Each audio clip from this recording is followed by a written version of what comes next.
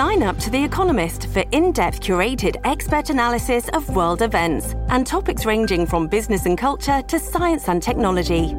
You'll get the weekly digital edition, online-only articles, curated newsletters on politics, the markets, science, culture and China, and full access to The Economist Podcast Plus.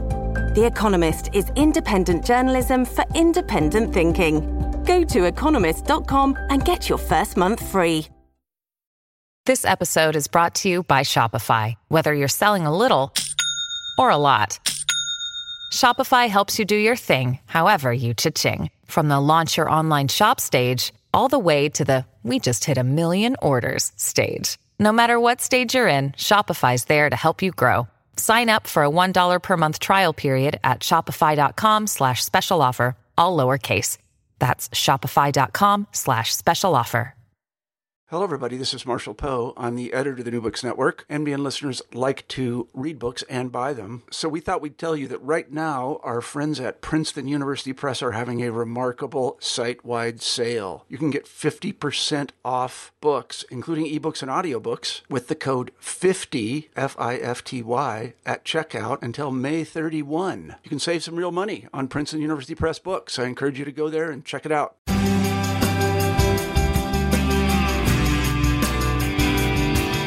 Hello, everyone, and welcome back to New Books in Sociology.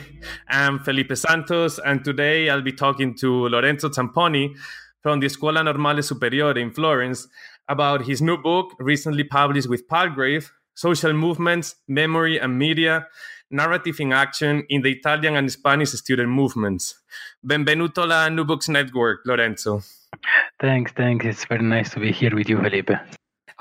So I would like to start the interview asking a bit about yourself. So what are you now? What have you been doing so far? Yes, well, I'm a postdoctoral research fellow at the Department of Social and Political Sciences here at the Scuola Normale Superiore in Florence, and I'm part of the research team of Cosmos, the Center on Social Movement Studies, which is directed by Donatella Della Porta here in the Scuola Normale. This book is the outcome of the research I conducted during my PhD on the relationship between memory and movements, while in the last few years I've been focusing on different issues, and in particular on the collective responses to the economic crisis, from anti-austerity protests to solidarity action to direct social action. And this is what I'm focusing now, the non-protest basis responses in a context of economic crisis. I must say that I found the idea of your book very interesting, because I believe that you have kind of opened a conversation between two disciplines that didn't have much lines of connection so far, which is memory studies and social movement studies. But also then you touch upon many topics related to the social movement disciplines, which are very relevant, such as social movement continuity, strategic choices of social movements, and so on. So I was wondering, how did you come to the idea of writing this book? Well, I came from this based on my previous research, because actually when I was doing my master thesis, I worked a lot on collective memory, and mostly related to media studies and how memory is represented and reproduced in the media, etc. But I was a bit unsatisfied, because in that strand there isn't a lot of attention on actors, on the people who are actually reproducing memory, who are engaged in mnemonic processes. And then I chose one peculiar set of actors, which are social movements, because this allowed me to look a bit at agency in memory reproduction. And yes, what I try to do is exactly what you said, to bridge memory studies and social movement studies. And I think it's a quite interesting interaction between these two fields. Mm-hmm. And then I was wondering, why have you selected precisely the student movement to look into this relation between memory studies and social movement studies? Yes, well, I actually didn't decide it in the beginning. It took me some time, but at a certain point I realized that the student movement was the only movement that, even being dishomogeneous and ever-changing in time and so on, allows us to see a presence of it at different stages in history. I was particularly interested on the outcomes of the mobilization of the 60s and 70s on contemporary mobilization, and the real significant element of continuity here is the protagonism of students. You can always see student mobilization in universities at different stages in history. So this allowed me, to engage in this kind of comparison between past and present that I was interested into. Also, the student movement has peculiar characteristics. Usually it lacks formal organizations, and there is a quick turnover of activists for obvious reasons, because being a student is an ephemeral and temporary phase of a person's life. And so this was kind of an extreme case, in the sense that if we can find some trace of memory, even in the context of student movement, this means that memory really matters. Mm-hmm. And then why did you decide to focus in Italy and Spain? Because as you were saying during the mobilization of the 68, there were two very different mobilizations and also kind of political contexts in each country, right? Yes, definitely. But that was what made it interesting. The fact that the political background of Italy in the 60s and 70s was being called the era of collective action, massive political participation, progressive reforms, and so on, is very different to the context of Francoist Spain and the dictatorship and then the transition to democracy and so on. But I was actually interested in seeing whether there are some common processes, even in very different contexts. Also, these are events that are really understudied in the Spanish context, And at a certain point, talking about the 60s and 70s in Germany or France is almost banal, while Spain is a very understudied case, but from my point of view, very fascinating. And I believe that then, it was very different in the moment of the 68 mobilizations, but then they were kind of similar in the moment that you were studying, right? Which were, I believe, the mobilizations, the 2008 mobilizations against the Bologna process, which consisted on the kind of adaptation of the national higher education systems to the European level area, right?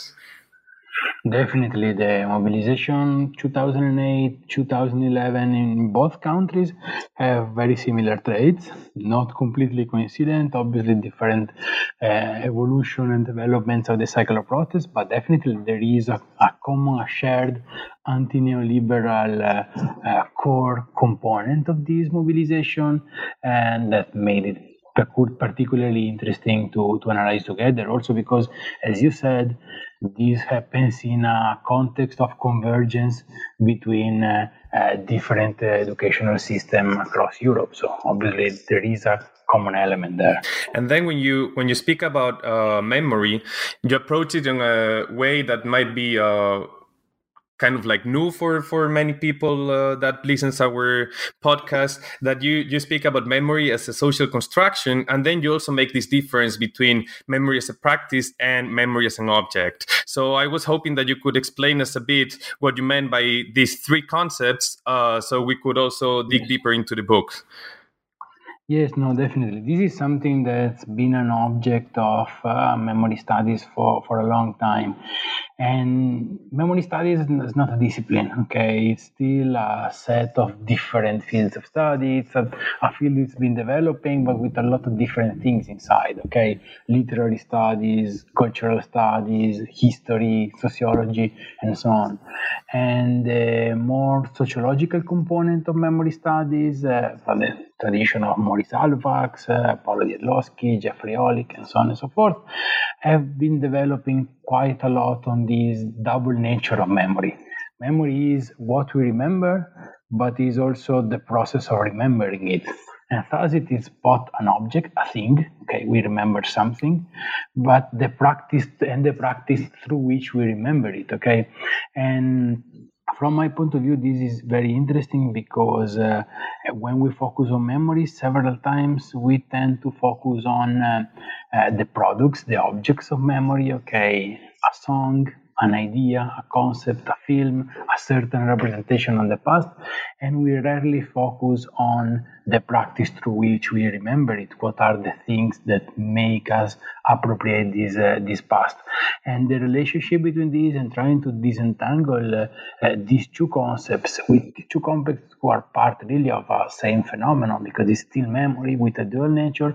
I think it helps us understand a bit more than we used to how memory works. And in this memory as a practice, and also understanding memory as a social construction, you speak basically about two very important actors for your book that are basically the mainstream media and social movements. So how do these two actors contribute to this practice of remembering? Yeah, well, from my point of view, the actors I was interested in are social movement, especially social movement activists in the context of a cycle of protest. How do they relate with the past? Which representation of the past are they reproducing? Are they accessing? And are they facing in their day-to-day strategic choices? And what it came very clear during the research is that commemoration, the practice of remembering, takes place in two different forums, two different arenas of public discourse. On the one hand, the mass media, okay, and thus every one of us is every day exposed to a series of films, TV shows, and books, and representation in newspapers, and so on and so forth. But there is also another component, another of what I call the repositories of memory, which is movement culture. The fact that the people who are activists in a context of collective action, that participate to social group, okay, are reproducing a certain culture, are exposed to a different set of sources. Squares, squatted rooms in universities, underground press, and stories told by older activists, and so on and so forth. There is another forum, which is another mnemonic community, another context in which the representation of the past is developed and reproduced. And obviously, these two repositories are reciprocally permeable. It's not like activists are completely separate from the world and they live only inside movement culture. The same activists who live inside a movement community still watch TV, okay? And thus these repositories are reciprocally permeable. And there is also the possibility that movement culture makes it into the mainstream media, okay? And there are several cases of it. And yeah, I was particularly interested in looking how these different worlds interact. And then moving a bit to the two cases you selected, so we can also have a clear picture of this whole theory that you have developed. So can you speak me a bit about how was, starting for the Italian case, for example, how was the Italian Lawn 68 represented in the mainstream media? Well, what's really clear is that this idea of the long 68, especially in the Italian case, there is this idea of a decade-long cycle of protest since the 1968, 1967 even, and to the end of the 1970s and the symbolic year of 1978 with the Moro case in particular. This decade-long mobilization usually is represented in around two main narratives, okay? What I call the 268s. The narrative of 1968 counterculture, so everything which is connected with generational change, innovation, social liberation, and so on and so forth.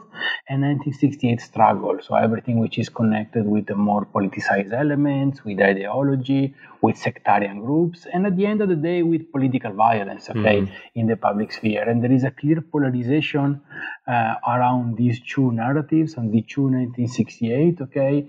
And it's very clear that with the time passing by, 1968 counterculture ends up eating up 1968 struggle, and everything which is not individual innovation and generational change ends up being absorbed in the narrative of the years of lead, in the narrative of terrorism, in the narratives of political violence. This is a very clear phenomenon. And then when you focus on different episodes of the student mobilization, you pay particular attention to two of them, right? So the one of Valle Giulia and the one of Case di Lama.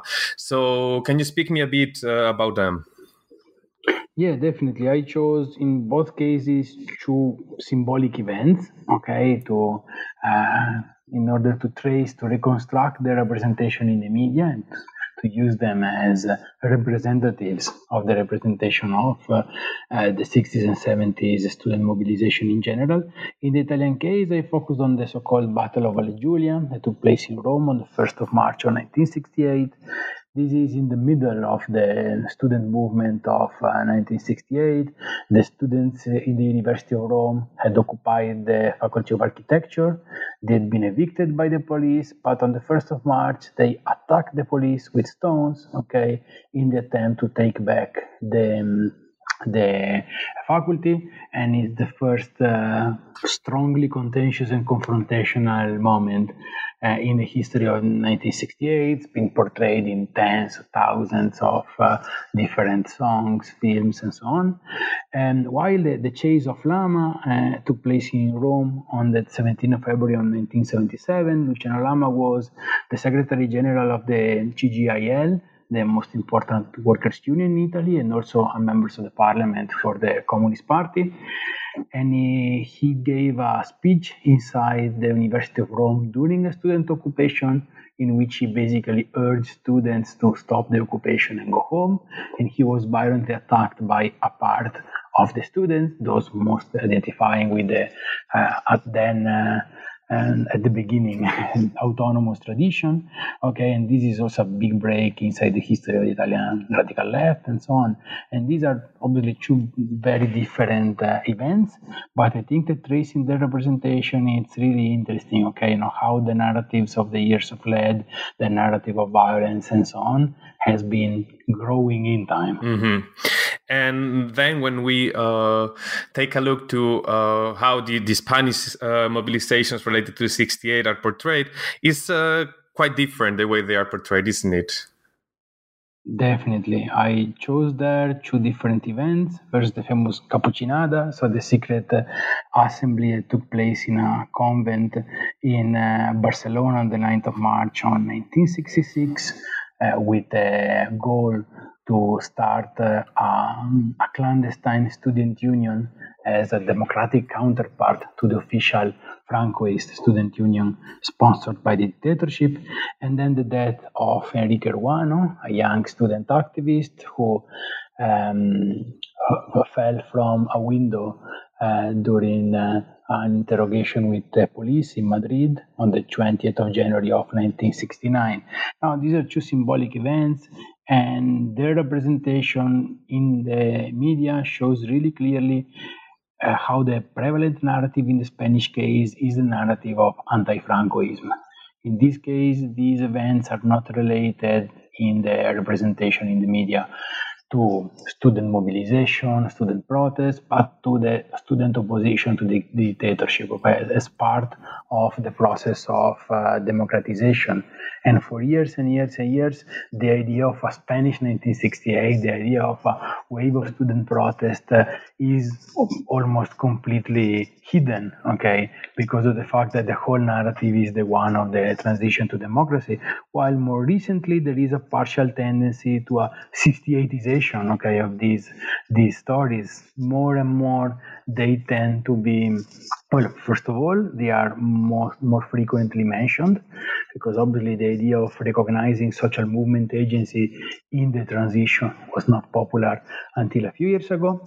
And they are not only more present, but more told as occurrences of a Spanish 1968, which also changes a bit the narrative, okay, and makes the traits of what I called earlier 1968 counterculture, so these most like generational change, sexual liberation, individual innovation traits, more and more present also in the Spanish press. And then you also discuss in both cases that there are different also connotations when one approaches these different movements, such like as a struggle or as a counterculture, right? So you were speaking about how the interpretation of this movement as counterculture also kind of voids them for a certain political meaning. Do you think that this is the case for both? So like one, like presenting the long 68 of Italy as counterculture, and the other one of presenting the Spanish movement not as an anti-Francoist movement, but also part of this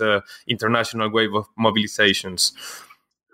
Well, I think that, it's present in different ways in both, although in Spain it's very recent and still very limited, okay, so way less than in the Italian cases, presence in both cases. The problem is not the fact of underlining the countercultural components of 1968, which are obviously existing, obviously very relevant, not only for social movement, but for society in general. From my point of view, the most important thing is that it's very visible the use of these countercultural traits in the attempt to depoliticize a certain memory of the past, and this is very clear in both cases.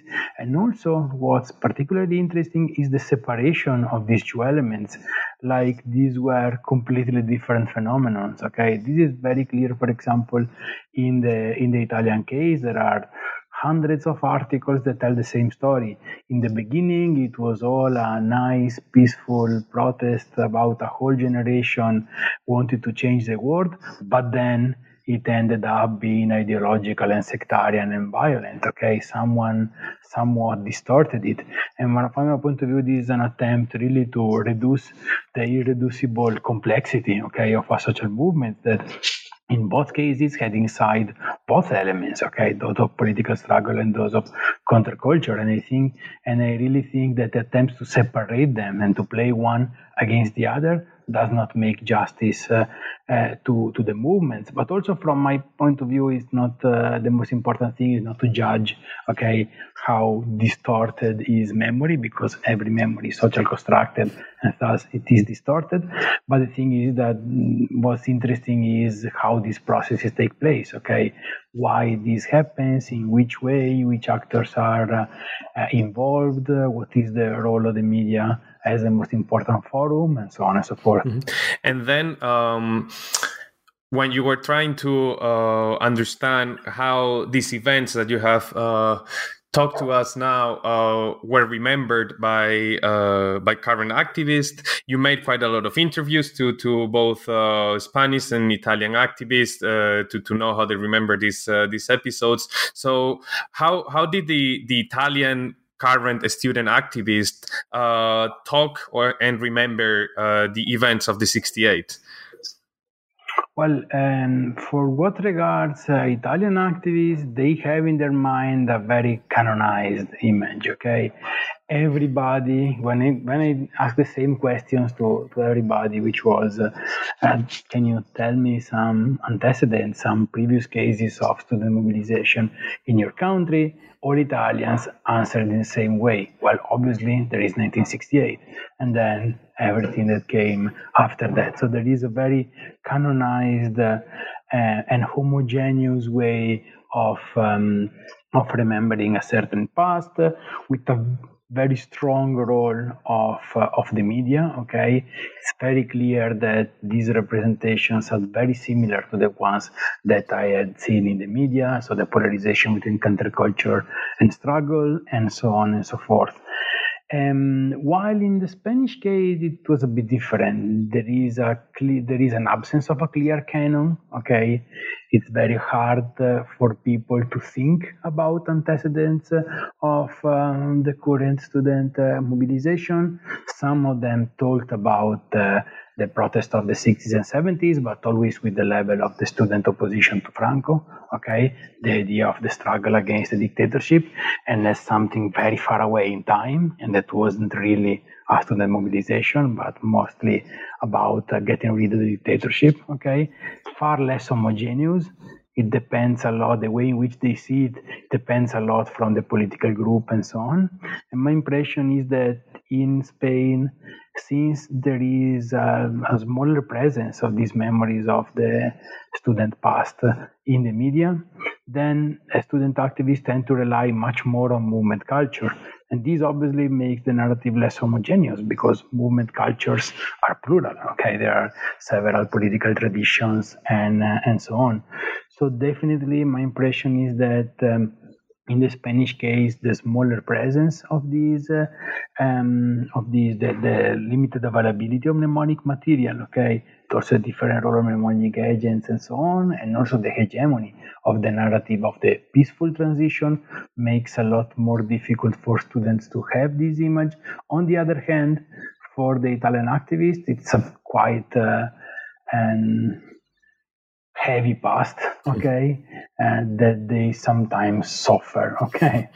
And then you also speak about how memory affects the strategic choices of social movements. So how do you see this situation with the cases that you have focused on in the book? Yeah, I try to focus a lot on what I call the pragmatics of memory, because from my point of view, this is one of the most interesting and least analyzed fields, okay, in memory studies. It's very rare that people investigate on how is memory used, what is the role of memory in action, okay, and that was particularly interesting for me to study.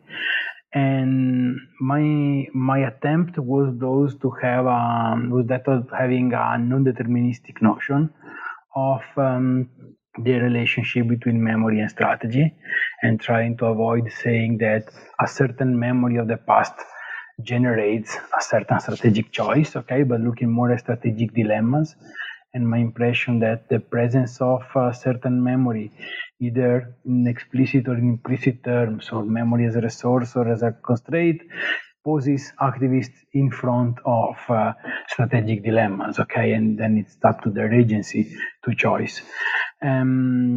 What I found is that definitely there are attempts of appropriation, okay, of the past as a resource, but it's very common also that memories act as constraints, okay? The way in which the symbolic environment in which activists carry on their day-to-day activities has been evolving in times, influence the way in which activists think and act.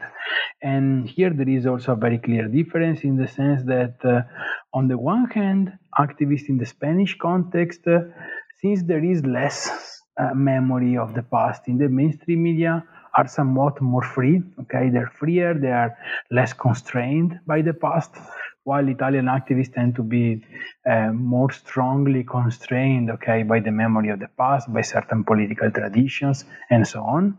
On the other hand, for Spanish activists, there might be really an opportunity in trying, and really an unexplored opportunity in trying to appropriate certain memories of the past, because the connection between the student movements of the past and the struggle for the democracy gives this student movement a lot of legitimacy. Okay, nobody can challenge the memory of the people thanks to whom there is now a democracy in Spain. Okay, these are untouchable martyrs, and this is really an untapped potential for student activists. On the other hand, it's easier to appropriate the past for Italian activists, although many times they decide not to, because it's a heavy past, and it's a past that many times really works more as a constraint than as a resource, especially if you're thinking about the connection between the 1970s and terrorism and political violence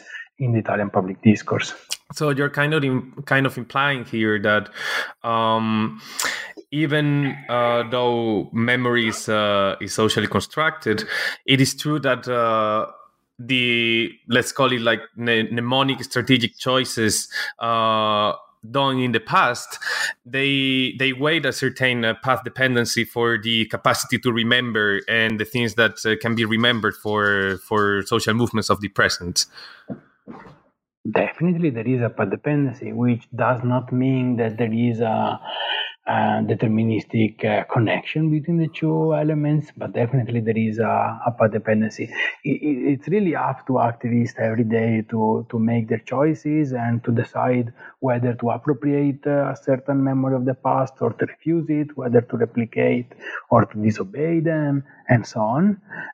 But these dilemmas take place in a context which is symbolically structured by the past, sure, and by the way the past is constructed and represented. The activists carry on their day-to-day activity inside, certain material structures, inside the rooms that have been occupied by previous collective in the past, and this obviously plays a role in them, or decide whether or not to have an assembly in the context of university regulation that have been changed thanks to a previous mobilization in the past, and so on, or they decide to use more or less confrontational tactics, to engage more or less in more violent activities, also depending the fact that certain tactics have a certain resonance, have a certain memory in a specific context. And the very dense and important research that you've done in this book, which would be the main 2 or 3 takeaways that you think that we should have from this interview and from the book? Yeah, this is really hard, but yeah, I think that definitely there is the idea that memory is socially constructed, but it's not artificial. Okay, the fact that memory is socially constructed does not mean that memory is completely arbitrary. Okay, and that people can play with it without any limits. There are limits, there are path dependencies, and so on.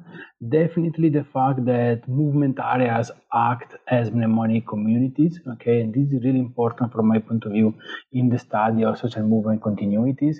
The fact that movement areas, the context in which social movement actors are still active outside phase of mobilization, in the phases of latency, still are active in reproducing certain ideas of the past. And definitely the fact that memory contributes in structuring the field, imposing strategic dilemmas, and this really has also a big impact on identity, because the identity work, the way in which social movements reflect about their collective identities implies memory work, and in any wave of collective action, there is an element of innovation, but innovation has a cost. And this cost is to work on your identity, to work on your past, to try and downplay it in order to make innovation possible. And we know, because everybody that studies social movements knows that innovation is rare. That the repertoire of contention is more or less the same since the French Revolution, but innovation does happen. And definitely looking at how the different activists relate with the past, it's a good way also to understand innovation. And then once you have finished this book, what are you currently working on? Well, I've been working now a few years on this idea of the collective responses to the economic crisis, especially together with a colleague of mine, Lorenzo Bosi. We've been working a lot on what we call direct social action. So all the non-protest based forms of action, the idea of forms of action that attempt to have an immediate impact on reality without a state mediation, so occupations, but also political consumerism, solidarity action, and so on and so forth. And we are really interested into that, and we've been writing different publications on this, and this is really interesting. And also now I'm engaged in a project with other colleagues here at the Scuola Normale Superiore on grassroots visions of Europe, on the way in which different grassroots activists, social movements, organizations, groups, collectives look at Europe, at European integration, at the EU, to try and see whether the economic crisis has had an impact on these visions of Europe. Mm-hmm. And finally, the last question of the interview, which new books have you been reading recently, or which ones would you recommend to our listeners? Well, actually, I'm not sure I recommend it because I just started reading it, so I'm not sure how good it is. But the book I started reading a couple of days ago, it's a book called Memes in Digital Culture by Lymore Schiffman, okay, from the MIT Press. And because I'm really interested in digital culture, and I think that for those like me who are interested in the cultural elements of collective action, I think that it's really important to take a look at digital culture and to try and see whether the elements, the processes, the phenomena we usually study and investigate in offline activities change or take place in different ways in online activities. And this, from my point of view, it's a real crucial element for social movement studies. So, well, Lorenzo, thank you very much for being today with us in the New Books in Sociology. Today, we've been talking to Lorenzo Zamponi from the Scuola Normale Superiore about his last book, Social Movements, Memory and Media, Narrative in Action in the Italian and Spanish Student Movements, recently published with Palgrave. So thank you so much for your time, Lorenzo. Well, thank you, Felipe. It was a really nice experience. Bye.